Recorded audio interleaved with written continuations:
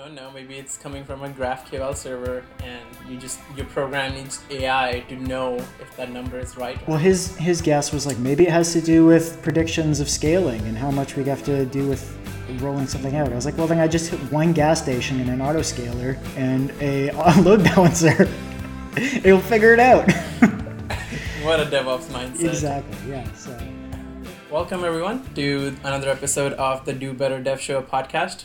It's me, Yanish, your co-host, alongside Nathan, your other co-host. Hello. Hey, how are you doing, Nathan? I'm doing pretty well. A little bit sleepy. Days are short right now, but other than that, I'm ready to chat. Chatting sounds great. Are you just not hopped up on pre-workout every evening? No, it sticks around in my system for a good too long. So basically, it's when I first wake up, and that's about it. And I had some last week for the first time in a while, and I was seeing sounds. So, wow, yeah, gotta be careful with that. Wow, that sounds like some Doctor Strange, whatever the world was. Oh yeah. It's been a hot minute since I watched that. Yeah. I know Dormammu was there, but I don't remember what the Dark Dimension. There you go. The Dark Easy. It's all in there somewhere. We're gonna get so much hate just with that. Because I forgot about Dormammu for a second. Yes. Oh. And we forgot about the Dark Dimension. Wow. Yeah, the days are shorter, folks. By the time you listen to this, it'll probably be better. But right now, winter in the West Coast is very depressing, and we're all at the mercy of caffeine and vitamin D pills. So. Yeah, I did pick up those a couple weeks ago. Got them early before they all sold out. Wow. They're going to go out of stock too. They're the new PS5. Yeah, well, yeah. I mean, the PS5 is the new PS5, but vitamin D's up there too. Yeah. All right, so today we thought we would talk about certain interview questions and how we approach them and what we think is what the interviewer is looking for, both being on sides of as interviewer and interviewees. So instead of prescribing you medicine on these are the questions, these are the answers, we don't do that. We don't really should even have authority to do that. So we're just going to tell you what we think and what has worked for us in the past. And yeah, that's the value we thought we would provide. How does that sound to you? It sounds super rad. Super rad. Yeah. Wow. You guys are already learning it. When you enter an interview, always say rad. Yeah, exactly. Lets them know that you're really up with all the coolness of the day. Yeah. Especially if Nathan's interviewing you, if you live on the West Coast and are applying. Actually, though, if I asked somebody about something and they said it was super rad, and it actually was, then I'd be pretty hyped on that. So, wow. Bonus points for being super rad. What if they said they heard it on this podcast right here? Whoa, okay. Then I'd feel some deep-seated imposter syndrome. But that's usual. I always have that, so. And then you can just ask yourself, be like, this is a conflict of interest. I obviously love this person, and I cannot be in this room. Yeah, defer to teammates. Okay. Well, you still get bonus brownie points from me, guys, if you do that. If somehow I end up being your interviewer at EA, and you mention you came from here, yeah, I will just hire you on the spot. There's terms and conditions here. I'm drawing a little star asterisk. You also have to be good at what you do. And you might, depending on how you perceive these questions and prepare for your interviews. There we go. Start us off, Nathan. Oh, geez. Okay, so I guess one of the first things you're usually asked is, tell me about yourself. And the thing that I always mess up with this is forgetting that it is specific to the role, or at least when I don't think I did well, I think I mess up that thing, which is trying to keep it very specific, because I can very easily lead myself down tangents. So one of the things that if I were recommending some advice to myself in the future, it would be to think about what the exact role is that you are interviewing for and remember the things that you read on the description for that job or that position when you're outlining your background. So something I've done incorrectly, I think, before is give somewhat equal weight to a lot of different things I worked on. Whereas if it's, for example, a very Rails-based company, then spending a bit more time at the 1.5 2 years that I was actually working with Rails would be worthwhile. Otherwise, that was 2 jobs ago, and I probably don't need to spend much time mentioning it other than, I maintained a Rails API at that position. After that, I went to this company, and then spend a bit more time talking about the more recent work. And then if I did anything super relevant there, dive into the exact problems that were solved. And one thing that I think works well with that is being as brief as possible up front, and then asking, is there anything you'd like me to describe more or go into the details about? And usually, especially if it's not just an HR screening, they'll actually have follow-up questions that can prevent you from wasting a lot of both of your time.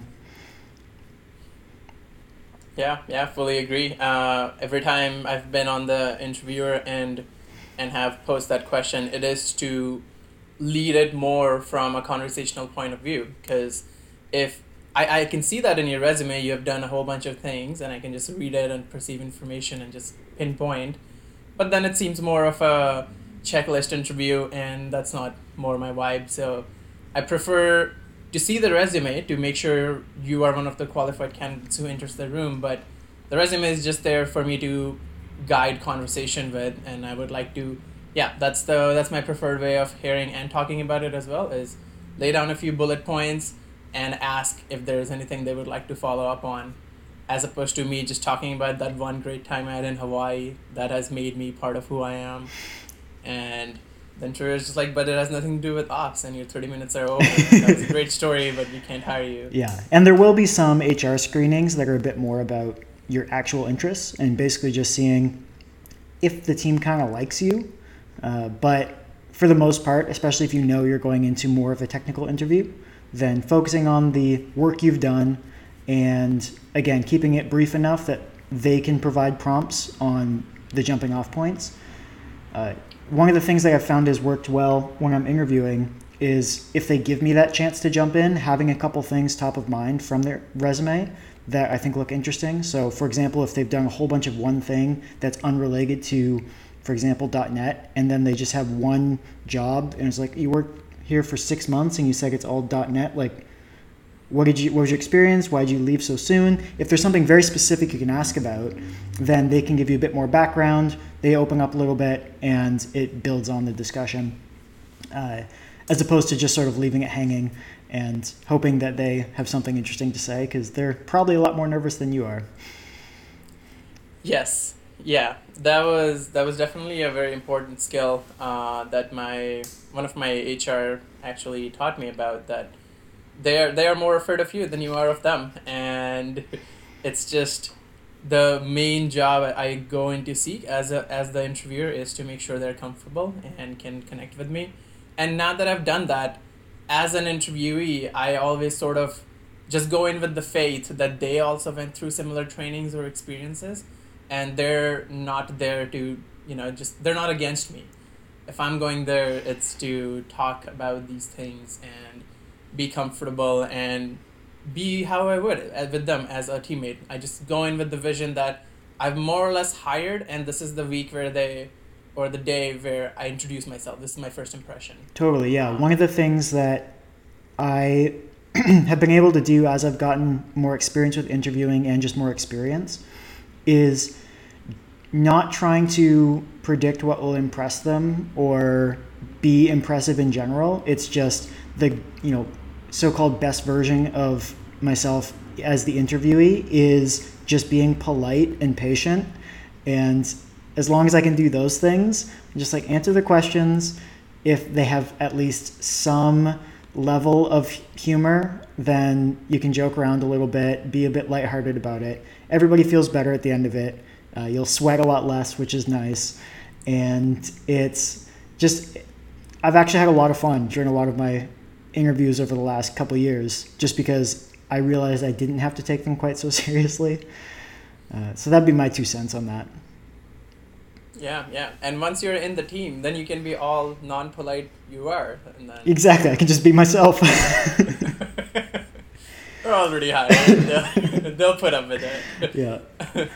I guess that's why we have probationary periods. But yeah. Yeah. Do you have anything to add to the initial questions that people ask? Well, I mean, I guess that's the big one, right? That's the one you enter with on tell me about yourself, and then the next one usually is they ask you about your work experience, and like sort of when they say tell me about yourself and you've given them a highlight of the things you're interested in, and they probe you again, which has happened to me in the past, where it's like, okay, you didn't have any follow-ups on those specific things I just said, but you're clearly looking for more information to jump on a tangent or get more detail.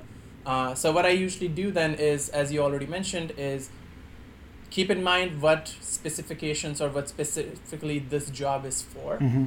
and then highlight from my work experience that I've done those things.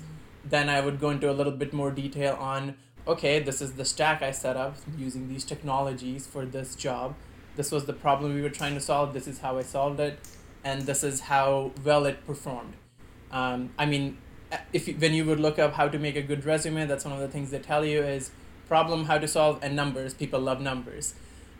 So I try to bring that up in my talks as well, because it sounds a lot better in person, especially when you're like, oh, I improved the efficiency by 80%. You're like, whoa, that's crazy.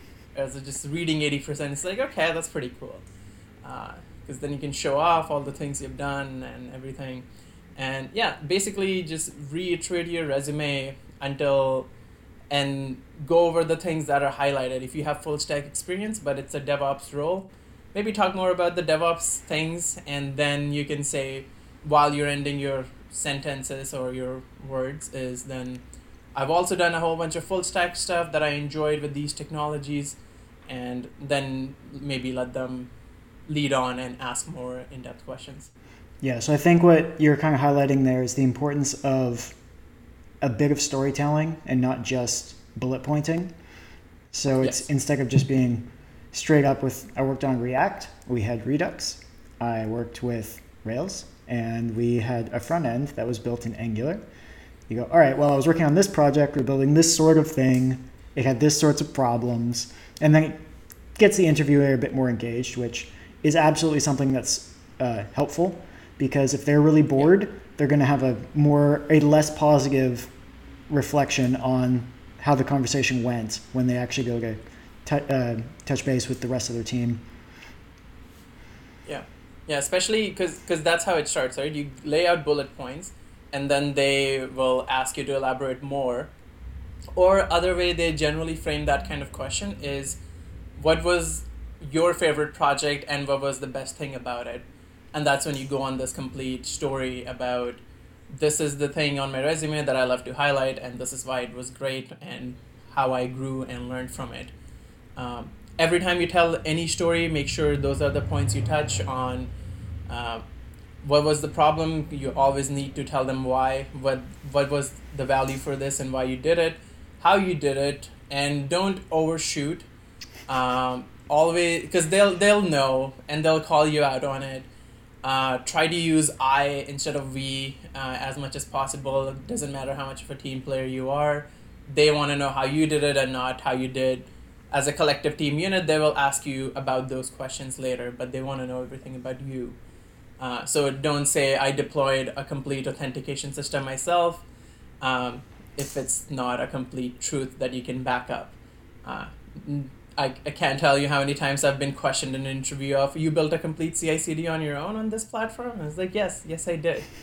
And then I have to sit down and talk to them about it. And yeah, and somebody has tried to tell me that, and then I question them on, because I've built one.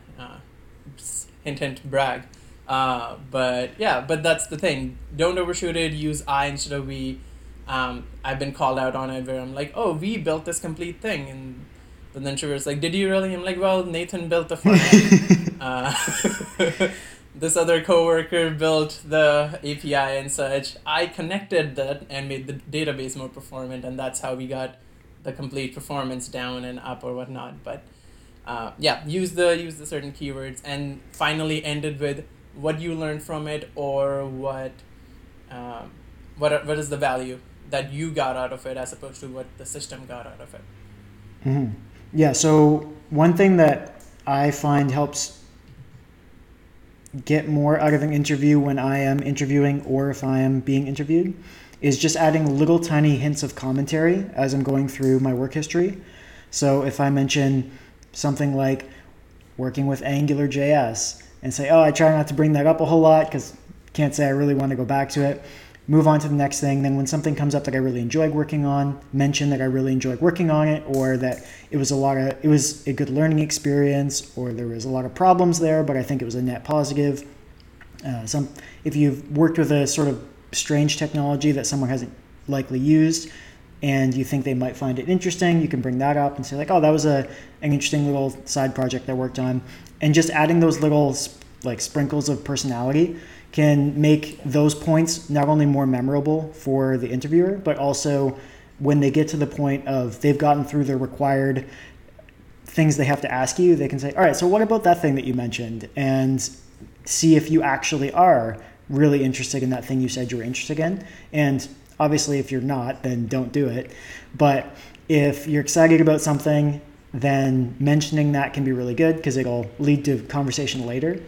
And generally, I think people tend to do well when they talk about things they're excited about. So if you can mention that you're excited about something, there's a good chance it'll come back up and it will give you a chance to shine. Totally. Yeah, just be genuine about it.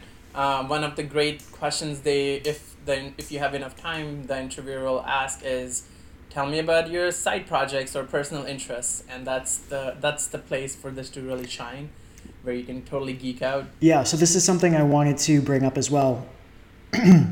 We're going to have a number of questions probably in this conversation that you won't get asked, and they're still good for you to have answers to in case you do get asked, and answers to use as interesting things to bring up in an interview.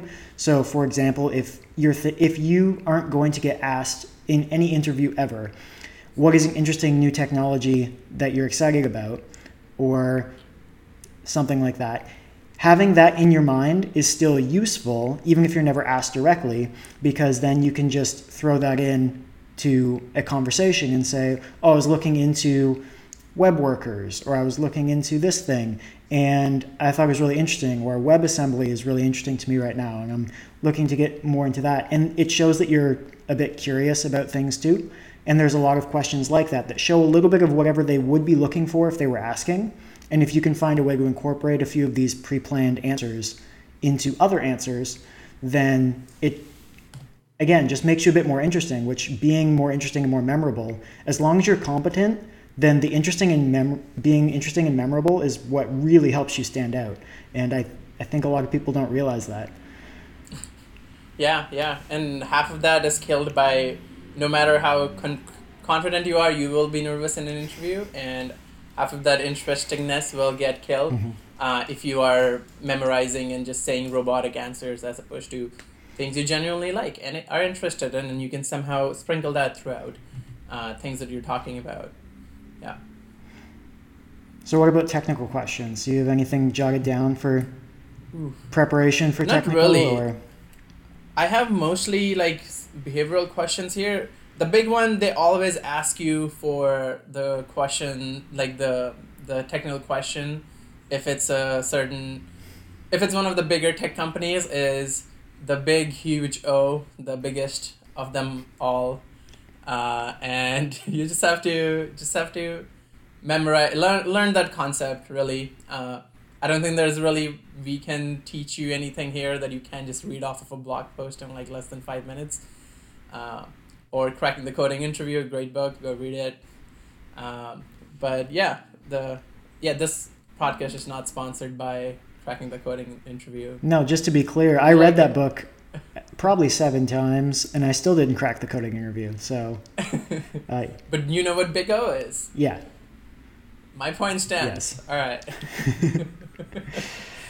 Yes, of course, doesn't matter. There's all sorts of other factors, company, your likeness with them and such, which is not just you are good at what you do, and that's not what gets you in, because you have to also be interesting and other cards have to be aligned. And yeah, not get in a disagreement with the interviewer.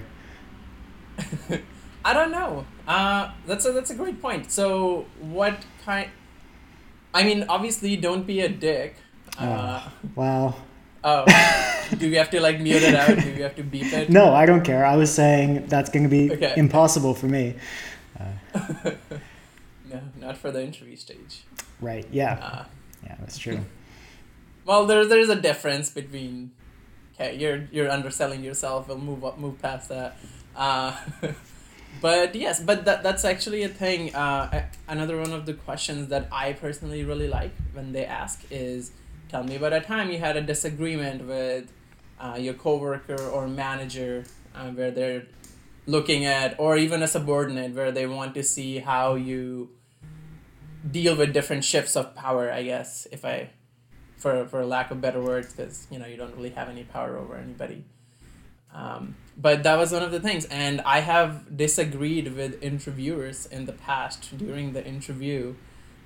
As long as you do it politely and you explain your points, I don't think there's anything wrong with that. If you slam the table and you're like, no, you're wrong, you suck, and walk out, then that's a different story. Yeah.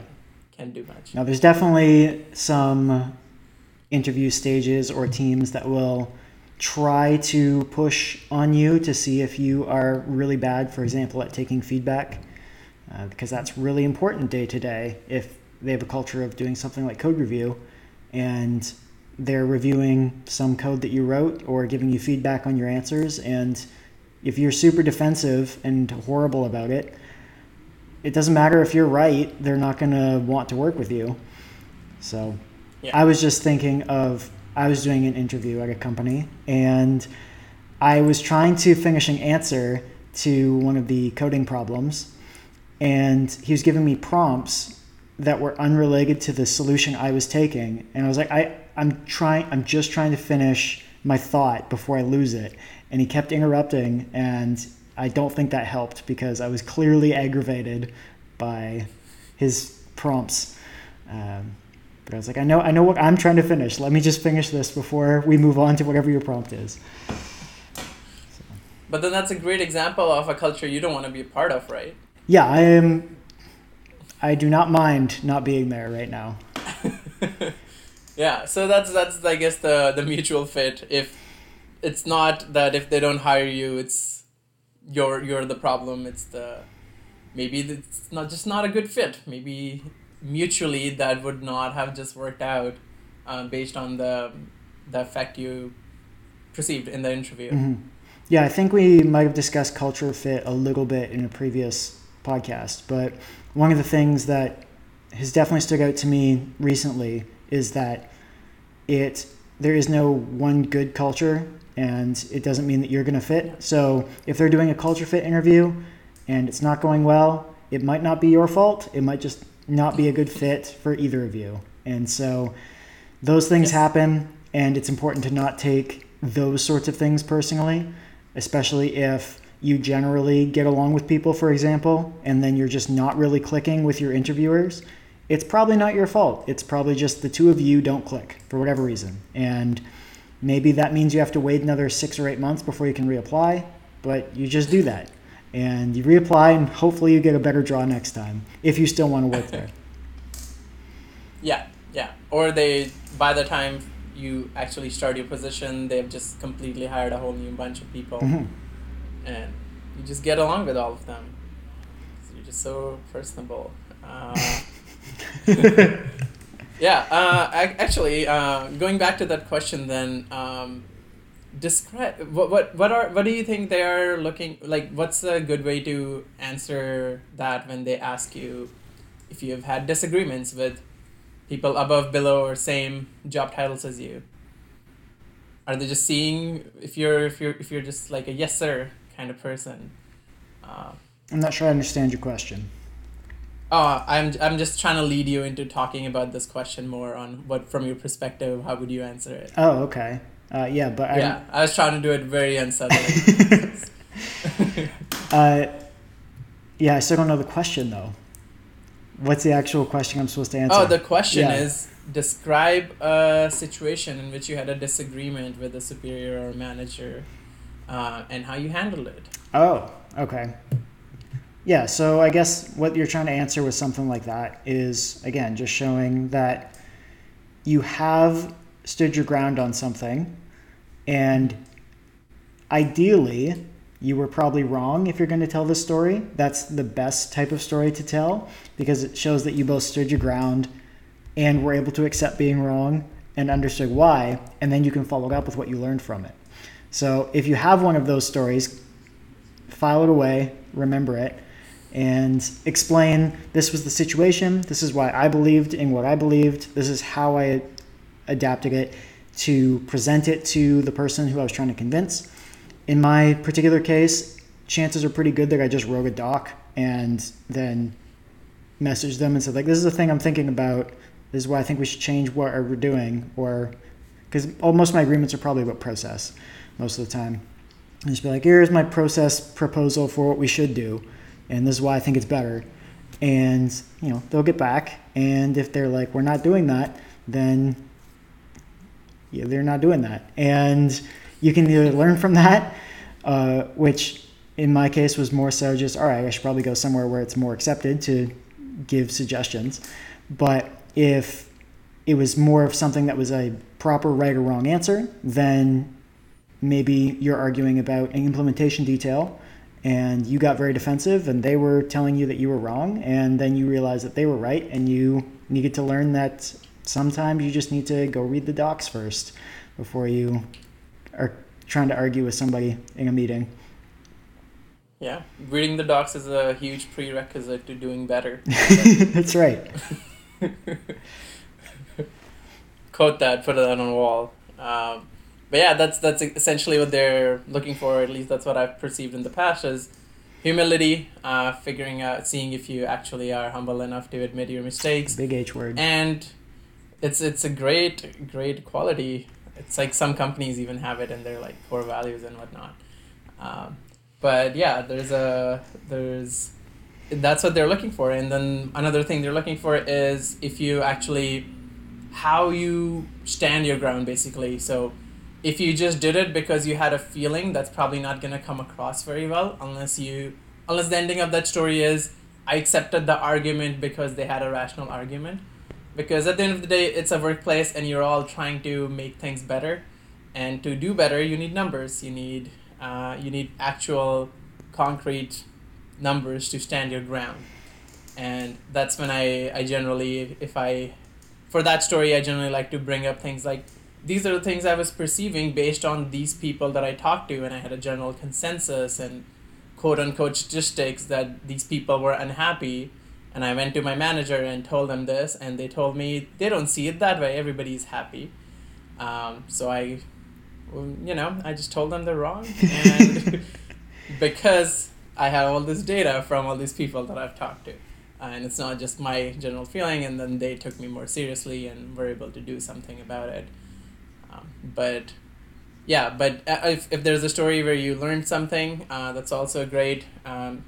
Like a great one is generally when they ask you, or when they try to lead you in, is like, have you made a mistake? And how did you recover from it? Yeah, what's a time that you failed? Can you explain how you failed?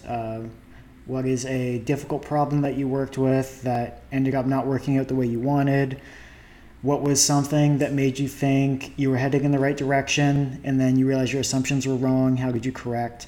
Those are all the sorts of leading questions that you'll be tend to be asked, and they all are centered around something that you believed wasn't correct. How did you adjust? And as long as you have a handful of stories, or even just one or two, ready, and then you can explain again. I really think it matters that you can show some sort of growth out of that story. Just because they know you for such a short period of time, so they don't know if you're normally improving day to day or week to week or month to month. But if they only hear 3 or 4 stories, and in one of those you explain specifically how it changed your perspective on the workplace or something like that, it's going to have a large percentage impact on, like, oh, I heard 3 stories and in one of them they improved dramatically, so that sounds good. Sorry, it's probably very noisy out there. This was the first time I heard something. Okay, so cool. You're good. So what about for, again, I'll go back, technical problems. Do you do any preparation before interviews for technical problems? Yes. Depending on the place and the role I'm applying for, there's different sets of technical problems or situations I prepare for. If it's generally if it's a bigger company, one of the big ones, I go back to my good old school data structures, algorithms, again, Cracking the Coding interview, good book, Lead Code, great site.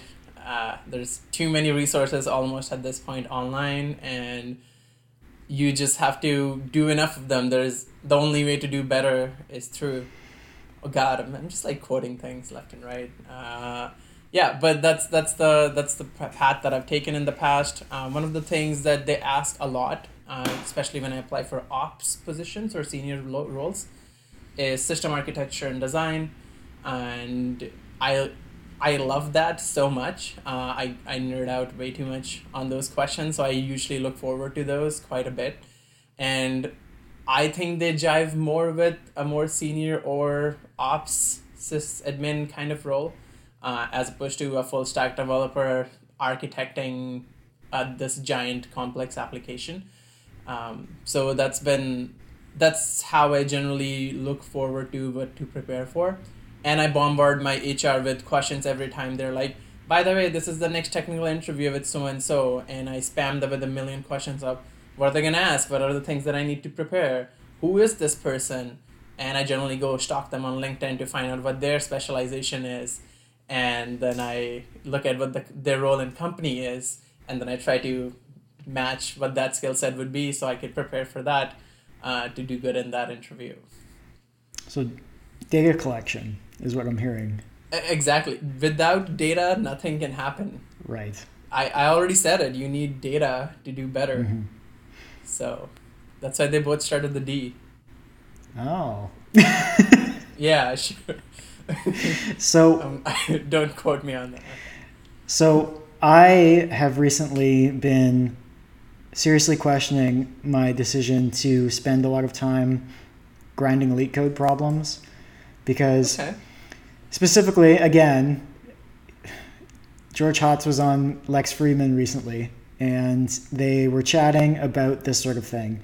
And his perspective was, why would you want all that those sorts of problems show is that you're willing to grind elite code problems, and why would I want to work for a company that values wasting my time by grinding elite code problems? And so I was like, that's actually a really good point. Like, is that kind of what it's like working there, where it's just kind of like grind on boring stuff all the time? Because if that's what their pipeline's like and it's filtering for those people, it seems like a bad sign. So I'm a little bit unsure about whether I want to keep doing that, but for full transparency, I spent like the first half of 2020, every single day I did at least one leak code problem, and it was a substantial improvement, but you get rusty really quick. So picking it up again every couple months, the first few days, it's rusty because, believe it or not, almost nothing to do with your daily work. So if I had one piece of advice, it'd be, sure, if you want to work at FANG companies that are still doing terrible interviews, you probably need to do it, realistically, but you don't really need to do it otherwise. So try to spend as little time as possible to get whatever you need to get out of that, and don't do anything more. Go learn real stuff to do with real work. And unless you love it, if you love it, you can do whatever you want. I don't care. But if you don't love it, like me, and you enjoy the occasional problem but not daily problems, then try not to waste your life on it. That is a great point. Yeah, depending, again, tailor your preparation to the job you're applying for and the company. It was a big sticking point for me as well, doing all those algorithms and everything. One of the great things after my first 2 screening interviews, at least, In the in-person interview, EA didn't ask that many algorithmic nonsense. Mm-hmm. They did have certain questions that they were looking for certain patterns like that, but my interviewers were very easy to talk to, and they mostly were focused on my skills of debugging, how I would improve that code and everything, as opposed to, all right, we have 20 minutes, rewrite this binary tree using whatever class method you like, because 100 people have already done it in front of us, and you will be just another pawn who ends up doing that because you grinded on lead code for 20 hours. So that was a really well interview. Of course, in their initial screening, the online test assignments that they send you still had that. Sadly, for a DevOps role, that had I may have written maybe like, I don't know, 500 lines of code in the 8 months I've been there. Oh, wow. Which is a very low number if you really think about it. Yeah, that's not very much. Yeah, it's been mostly configuration files, documentation, architecture diagrams, which is what, as my role in DevOps, I would be expected to do.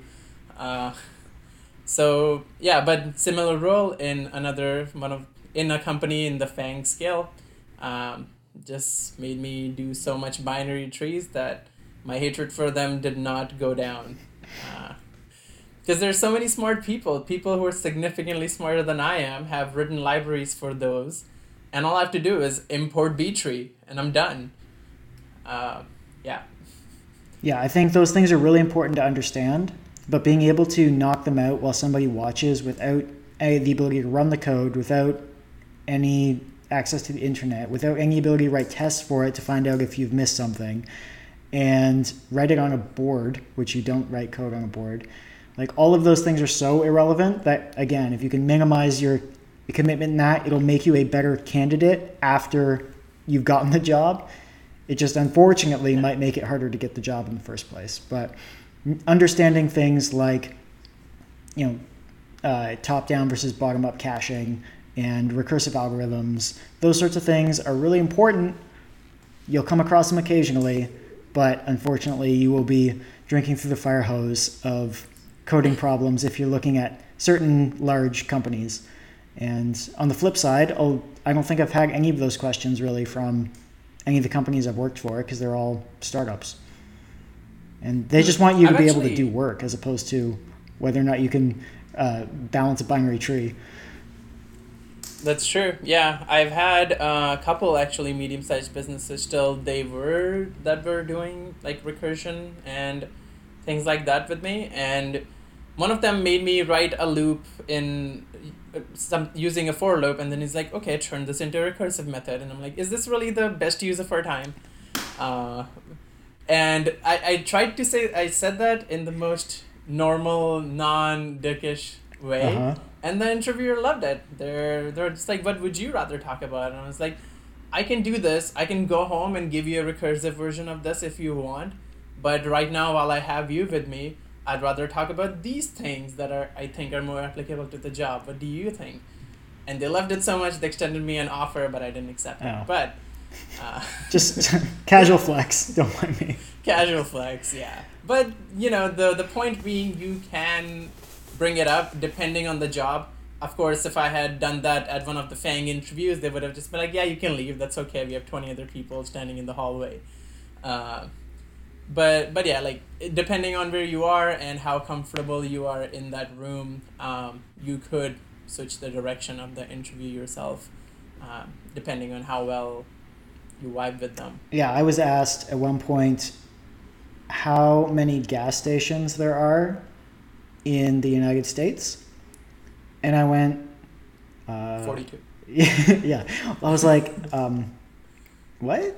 I caveated it with a couple things. It's just like, first of all, I don't even drive, so I have no idea where the gas stations are around me. But and then essentially I just say, okay, here's what my thought process would be.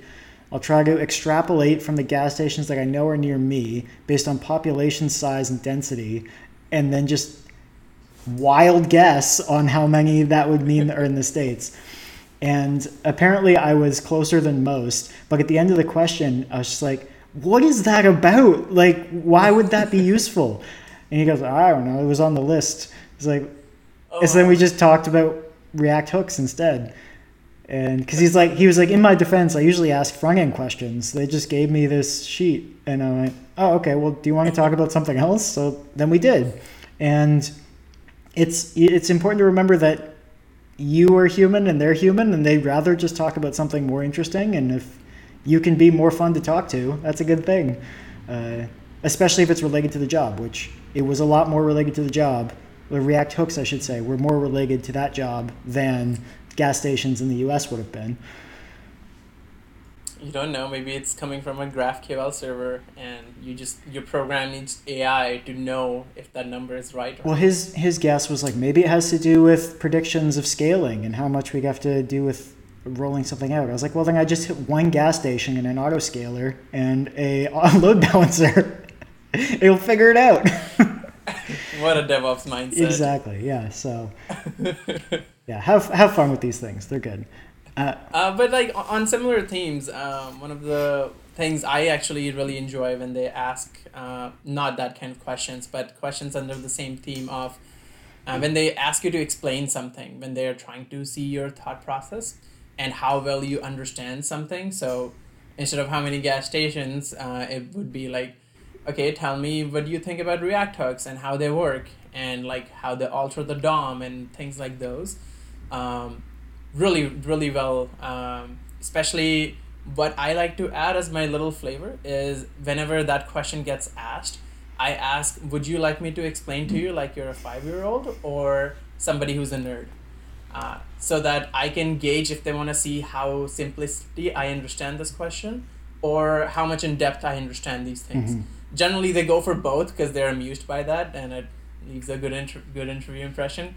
But then I usually either if I can't explain it in very simple terms, I don't understand it well enough. There's that famous quote by some famous guy. Is it Einstein? The internet says it's Einstein, but who knows? He's apparently said a lot of things in English too. That's true. Yeah, it's on his Twitter account, I'm sure. And Abraham Lincoln said, "Tweet everything." So, but yeah, that's a thing I really enjoy, and then. Because I, as an interviewer, I've tried to get people to talk about these things in the past where I'm like, okay, explain to me how Docker works or explain to me how these things work. And they just fail to explain to me. And when they're coming for intermediate to senior level roles, if you can't fully explain to me a concept at the core level of how it works, you're not going to be able to scale it. You're not going to be able to prevent it from breaking. And I don't think I need you on a senior level role. Oh yeah, if it's a senior level, definitely. I was about to say if you have chances in your day-to-day to provide explanations to people about things, that can be really helpful because they'll ask questions that you couldn't have predicted. And if you don't have that opportunity, one option is to start a YouTube channel and do everything in one take because then you have to be good at it. And speaking from experience, it helps a lot. It was good preparation for doing the JavaScript talk that I did, and doing that sort of thing. You could only do a good job if you've spent a lot of time explaining these sorts of things to people, because talking about code is a specific skill. You have to remember to say, for example, which side of the assignment operator you're on. You have to remember that it's called the assignment operator, because sometimes if you're talking about equals and equality, you'll mumble a little bit because you're like, I think this is the one thing, but you have to actually be specific in your language. And if you can just get comfortable saying a lot of these terms that you would normally think about in your head but not say, then that can help a lot as well. Yeah, that's Yeah, I'm just thinking of the times when I would try to ask and then they just use the wrong terminology because they just haven't said it. And then I always just ask. As the interviewer, it's my moral responsibility to be like, did you mean this? So that I'm just like, okay, you know what you're talking about, as opposed to, oh, you just actually think that's how virtualization works. And then I just like, all right, we're done here. And then that's one of the questions I bad. So what do you think about saying, or about admitting that you don't know something? How do you go about that? Ooh, I love it. I'm huge on team. I don't know. One of my things that I say in an interview when I don't, I usually say, "Oh, I haven't heard about this one," or "I know I read about this one in this context, but this is all I know. If you give me 10 minutes with a laptop and internet, I can get you a lot more information." And that's generally how you do in software development. You're like, "Oh, I heard about this software testing thing from somebody." You go search for it, you make your pros and cons list, you read the docs, and once you get to a general experience level, you can skim through 5 different docs of technologies and pick out which was the one good for you. Uh, and yeah, that's how I approach them. I learned it from a kid in college who didn't know a Linux command and what it did. So he wrote in his answer that I would type on the terminal man and command and get the manual, and he got full marks for it. I was like, this is genius. That's exactly, you're not getting points for knowing the answer. You just need to know how to get to the answer. Yeah, so very much a pro of I don't know, as opposed to try to bullshit your way through, because those are also the interviews where I just lose my interest immediately when I know, okay, you don't know what you're talking about. You just want to fill this empty air and just leave me alone kind of thing. Yeah. Yeah, totally agree. I've interviewed people before where I think, man, if they just had to say, I don't know on a couple of these questions, I might feel a lot better about this interview, which is counterintuitive, I think, to a lot of people, especially early on. They think, oh, if I admit that I don't know something, it's going to be bad. But it's actually way better to just say, I don't know what that means, or I'm not familiar with that term. Can you explain what context this is in? Something like that, as opposed to just trying to come up with something that's totally off base, because that's uncomfortable and you don't want to listen to it. So it just sticks in your head. Yeah, especially as the interviewee, if you're nervous and you feel like they're going to think you're dumb, again, as an engineer or programmer, your superpower isn't memorizing a bunch of things. It is getting to the answer. It is figuring out how to solve these problems. So if you can define processes and admit things when you don't know those things, it's just, oh man, it leaves such a good impression where it's like, oh, that guy was humble. They knew. And then you play Humble by Lonely Island and have a good time in the interview. But yeah. This is a little bit random, but as a piece of trivia that I think you generally should know is if you are working in a particular language a lot, so if it's Python, if it's JavaScript, knowing some of the common questions based on that language are really good if you are early, like if you're going for an entry level or lower level position at first. So that's when you're likely to get questions where they're considering you as, does this person know anything about the language that we're going to have them writing in? And they'll ask you things like, what's the difference between double equals and triple equals in JavaScript? How does scoping work in JavaScript? What's the difference between let, const, and var? These sorts of things. How do closures work? Those are things that you actually do kind of need to just understand, and you can't count on a good explanation from Google to be the reason why you couldn't get away with saying, I'll just Google that, and because it's a fundamental thing. You need to know these things. So those things are important. And then some other stuff about OO just tends to come up quite a bit. What's the difference between a abstract class and an interface? Been asked that a handful of times. And just knowing those general principles are helpful, more so than, say, the specifics of a particular technology like Kubernetes or something like that. Yeah. No, totally. Yeah. Especially if you're starting out as the intermediate role. Yeah. Knowing the basics, it's what's going to make you a good developer, because you'll sooner or later realize all languages are more or less same. I'm sure that sentence is going to get me into trouble, but the learning curve isn't all that bad once your basics are clear on what you're doing. And they're going to test you on that, and they will know if you haven't actually worked with that language enough. Yeah, my current team, actually, they asked me, so your main languages are JavaScript and Python. What out of 10 would you rate each of those? And I'm pretty sure I put my JavaScript at like an 8, because I was a little bit rusty on some of the super weird stuff. And I was like, my Python though, I've been writing it for like a year and a half. Probably, I think I said 4. It was either 3 or 4, and I think I said 4. And they were stoked. They were like, that's a good answer. The last guy we hired, he said an 8, and he was terrible. And I was like, oh, okay.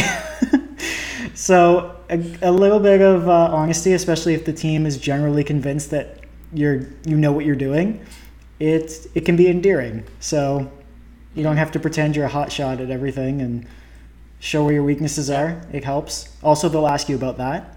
What are your weaknesses? And being prepared to answer that in a legit way, not just I like to work too hard, because those are the worst. Yes. Yeah. I care too much. I'm too honest. And then they're like, well, that's not a good skill. And you're like, I don't care what you think. Yeah, I have people who will vouch for me. I am too honest. But yes, yeah, it's your willingness to know some of the things you don't know and how you would go about learning them, or why you haven't learned them yet, or something along those lines. Yeah, my go-to, whatever's genuine. My go-to for the technical side, whenever it's what are your weaknesses, it's always just operations, because I've always worked with an ops team, and so at that point I usually go into explaining where the sort of barrier was between the two teams and saying this was my responsibility up to this point, this is the stuff we collaborated on, and then anything beyond that was them.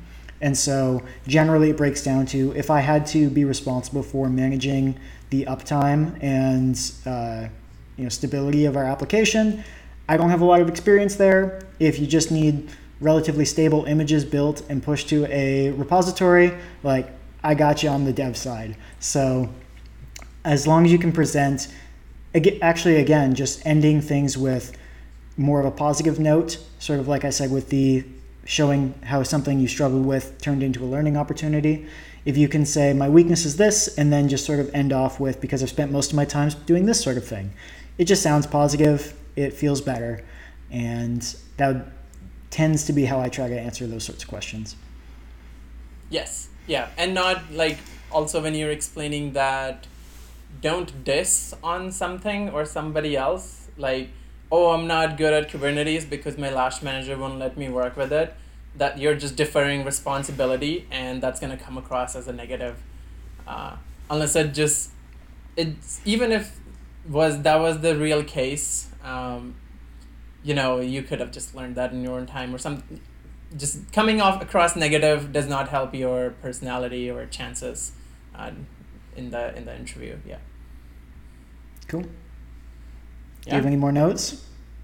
The final, actually 2 questions. If you're also, or I guess a bullet point, if you're especially starting out for interviews, one of the things that generally gets overlooked at, especially if you're applying for a dev role, is how you test things, or how you handle when things get broken, like something breaks your software, and just knowing certain test practices. And if you're starting out, just put in a good habit of learning how to write unit tests.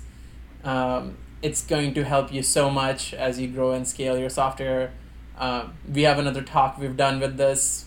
It'll be linked in the description. Go listen to it. It's all about testing. But yeah, it's just an important point that usually gets missed. And if you as the interviewee brings it up on, while I was learning or doing this on the job, I also did testing, that's usually generally a good A++ point you get. Yeah, what was the original bullet point before you went off on testing? It was just about testing, eh? Yeah, it's like when they either ask you on what would you do if your code is broken, or what's your testing strategy for writing code. I don't think I've ever been asked that in an interview. Maybe I should start bringing it up.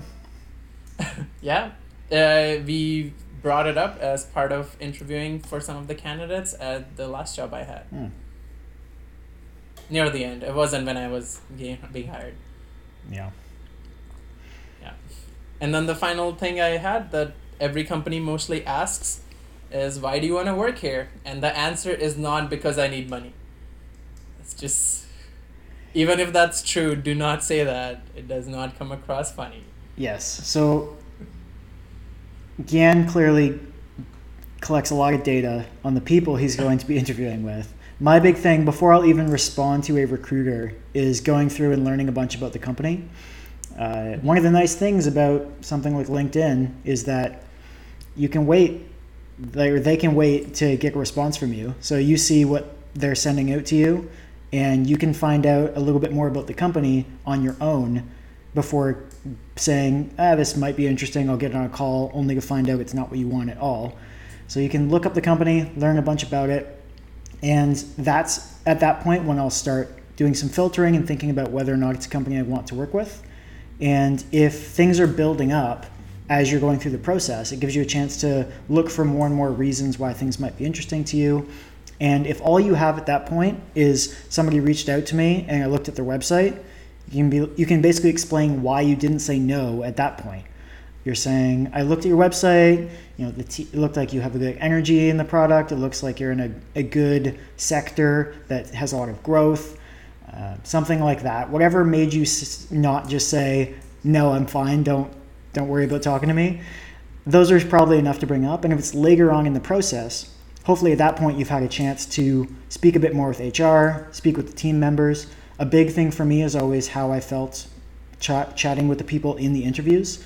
So, for example, the current team I'm on, I really just wanted to work there because I had a great time in my interviews.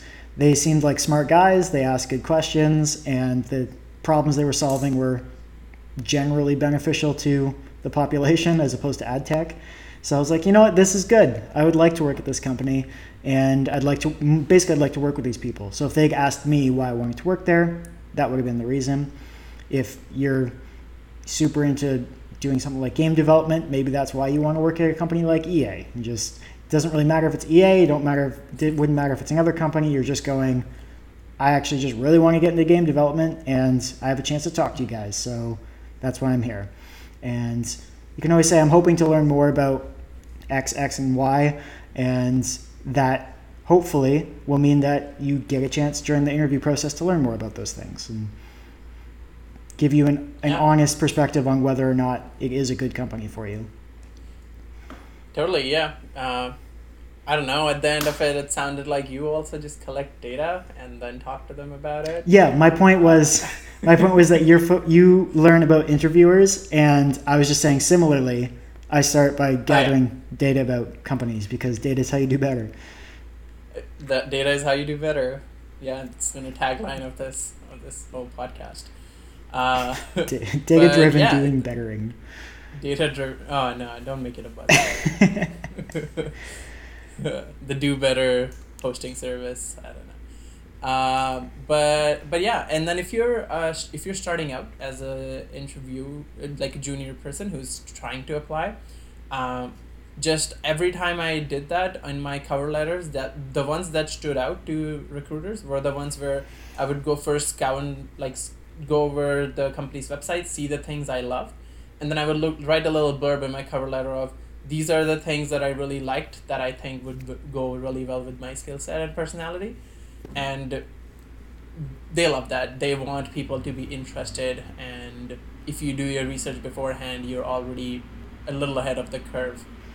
Yeah, the first job I finally got after sending out a couple hundred resumes was from a company where I finally went, you know what, they look like they're having fun. One of their things that they mentioned was having a foosball table. And so my opening paragraph, where I usually have 3 points that are just like, I have this experience, I'm looking to do this sort of thing, and then something else. It was like, serious point, and I'd like to improve my foosball or something like that. And it was very directed at them, and they could tell, and they appreciated it. So it definitely does benefit you to have at least some level of specificity, and if it happens to be fun, it stands out all that much more.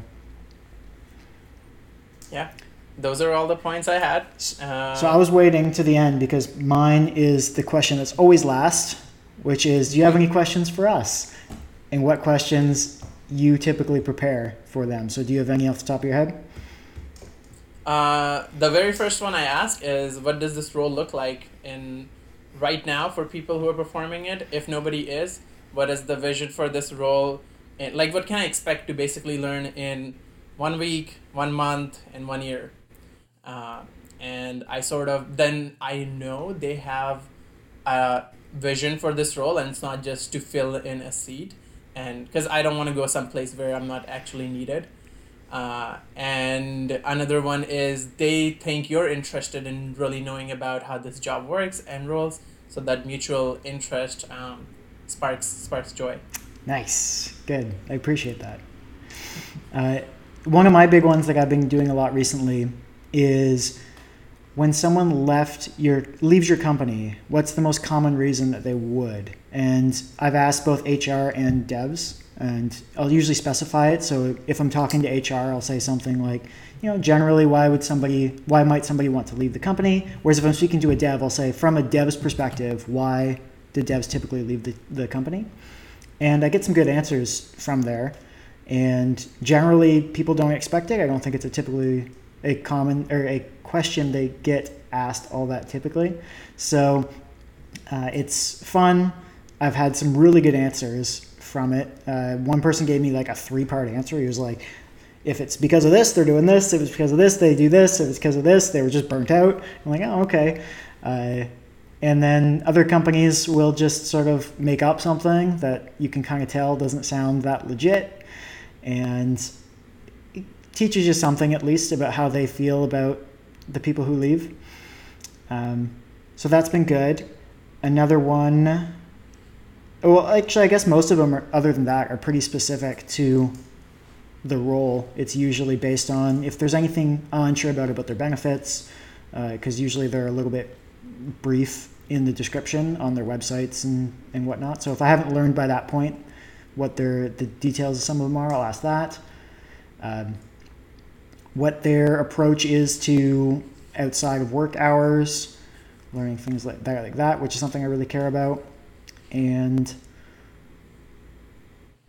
yeah, I guess just the things that are specific to the job. So the one big one that I had off the top of my head though was that why do people leave? I was asking for a little bit what the trajectory was for the company, but I've been pretty confident in my last few interviews that I wasn't interviewing with companies that were going to suddenly tank. So I wasn't too worried about that. But it was a concern interviewing in ad tech. So yes, yeah. That's especially when you're interviewing with startups and mid-sized companies, it's like, okay, this is gonna be here by the time my RSP contribution is gonna come in. Yeah, will I make it through the 3-month probationary period? Yeah. Actually, one of the ones that popped in my head while you were mentioning why people leave has now escaped my mind now. Oh. Damn, by the time I said that sentence. Well, took too long to get to the end. I did. But I'll just go on to the other questions that I generally ask. One of the things that's really important to me is because I've seen a lot of good developers burn out and leave. I've also seen just coworkers not being in a happy working environment due to just not bonding. And it's very important to me. I almost take it personally when it's like my team's not happy with each other. I'm just like, nah, this can't happen. We're all friends here. So one of the things I ask during interviews and such is what kind of team events the team hosts, how good does the team work together, and what does the mentorship policy looks like. Because one of the best ways you can bond together is if you all learn together and grow together. So those are generally the ones that gives me a good idea on how isolated this team is versus how team it is. Right. Yeah. Well, I can confirm, having worked with you, that was important. So you've managed to bring that culture with you at least to the one place that I've seen it. Yeah, in this next place that I am dragging people for calls and just talking to them about their interests, and it's kind of depressing talking to like a Zoom blank out call with like their name. But I don't want to force them to turn on their video and whatnot, so I'm just gonna have to wait till the office reopens. But by the time their office reopens, I won't be some stranger who was hired while everybody was home. I will be some guy who harassed them on video calls 100 times. That's true, and they'll be putting a face to a name, sort of. Yeah. And then I'll see their face and I'm like, cool, you look so much better than just a box with nothing in it. That's very nice of you to say. All right, so Did you do anything last week that you did better than the week before? Yeah, so the last week's thing that I wanted to do better on was take some time for myself and play lots of video games. So I played a little bit of video game, but I did spend a lot of time with like friends and people. And by friends, I mean like 3 other people. So that was still good. And it was one of the festivals that I celebrate back home, so that was also fun to do. And I just called one of my friends in India and caught up to them, and that gave me the goal for this week. The thing I'm going to be trying to do better on this week is be a better friend. Wow. So I'm going to hit people up who I haven't in a while and send random affectionate messages to my friends telling them I love them and that they haven't forgotten them. Well, that's very nice.